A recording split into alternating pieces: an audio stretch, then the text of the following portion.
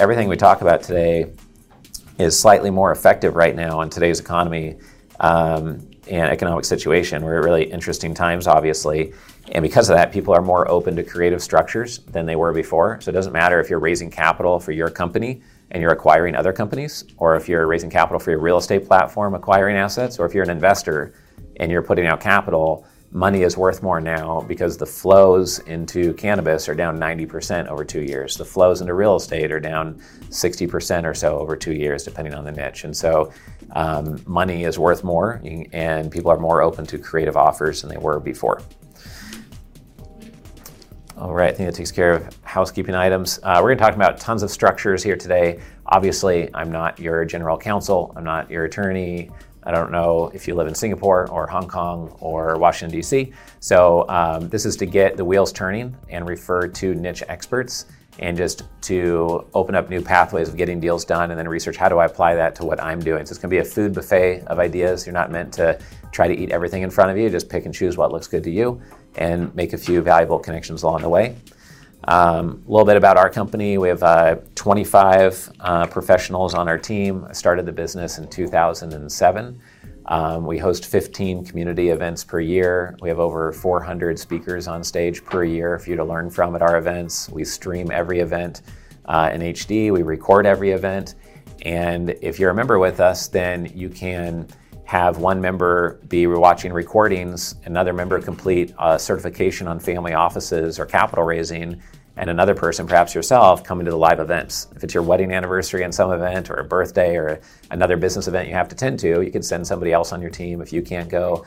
So it's really a platform for your whole team and not just for one person. So that's important to know as well. A little bit on me personally. Besides running the business, I like going on adventure travel trips, doing fun stuff outdoors. That's why I live in Scottsdale currently. This is a picture of us and hiking up to Everest Base Camp about 2 months ago. Went up there with one of my investor friends, my brother and my wife. 2 weeks ago, we were up on the West Coast Trail on Vancouver Island in Canada. We have these ladder systems going up and down the ocean cliffs, and we've done Zion. We're here at a monkey preserve in Bali and rafting with my family. So I've got 3 kids and a wife on the personal side.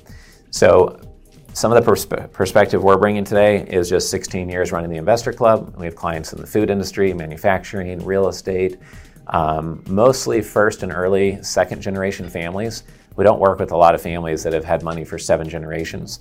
They've either figured a few things out by then, or the constant pitches by service providers, I guess, has gotten them all service providered up, and they don't need our help setting up their family office, and they typically don't need as much help sourcing deal flow. We work with a ton of first gen, or the second gen is now 25 to 40 years old, and they're trying to pass the torch on sometime in the next 5 to 10 years. There's a lot of families we work with.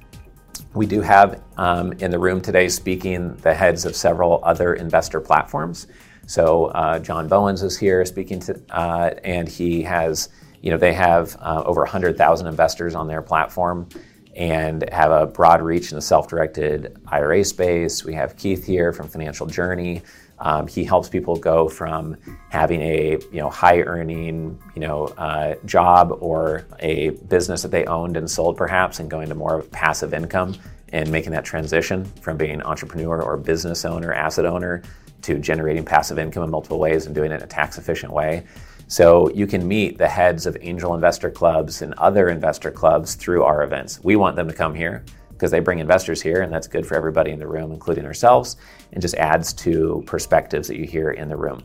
I've published 13 books over the last decade, and we have several of them out at the front door.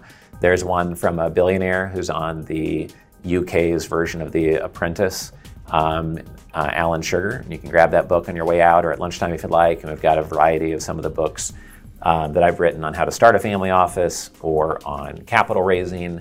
We also have one written for $100 million plus net worth family strategies called Centimillionaire Strategies. We just encourage you to pick up a book you don't already have from us. Maybe someone in your family or one of your clients could use it, or maybe you'd enjoy flipping through it yourself. One thing I like to emphasize at the beginning of this event specifically is just that the most sophisticated families that we work with, the ones who have been around for more than a year or two and are worth 100 million plus or 50 million plus, they're really only doing the most exciting deals out there, because why would you do anything different? If you don't see a lot of deal flow, like one of my friends sold his company to a publicly traded company, and he said, I've seen a ton of deals, probably 30 deals in my niche the past 3 years. But other people here might see, 30 deals a month or 30 deals a week, right? So you really only want to be investing in the top 1 out of 1,000 deals that you could have access to, and be very focused about what you want, how you like to structure your deals. And if you don't know a certain structure exists, it's pretty hard to have that as a preference. But sometimes once you hear a structure, like, well, why would I ever want to do a deal that's not structured that way? Or 80% of our deals should be done this way or that way. And for those raising capital, entrepreneurs and people that build wealth beyond 10 million net worth, they didn't get there on accident. They usually didn't get there by being a corporate cubicle jockey. They usually got there by being a smart, savvy business person.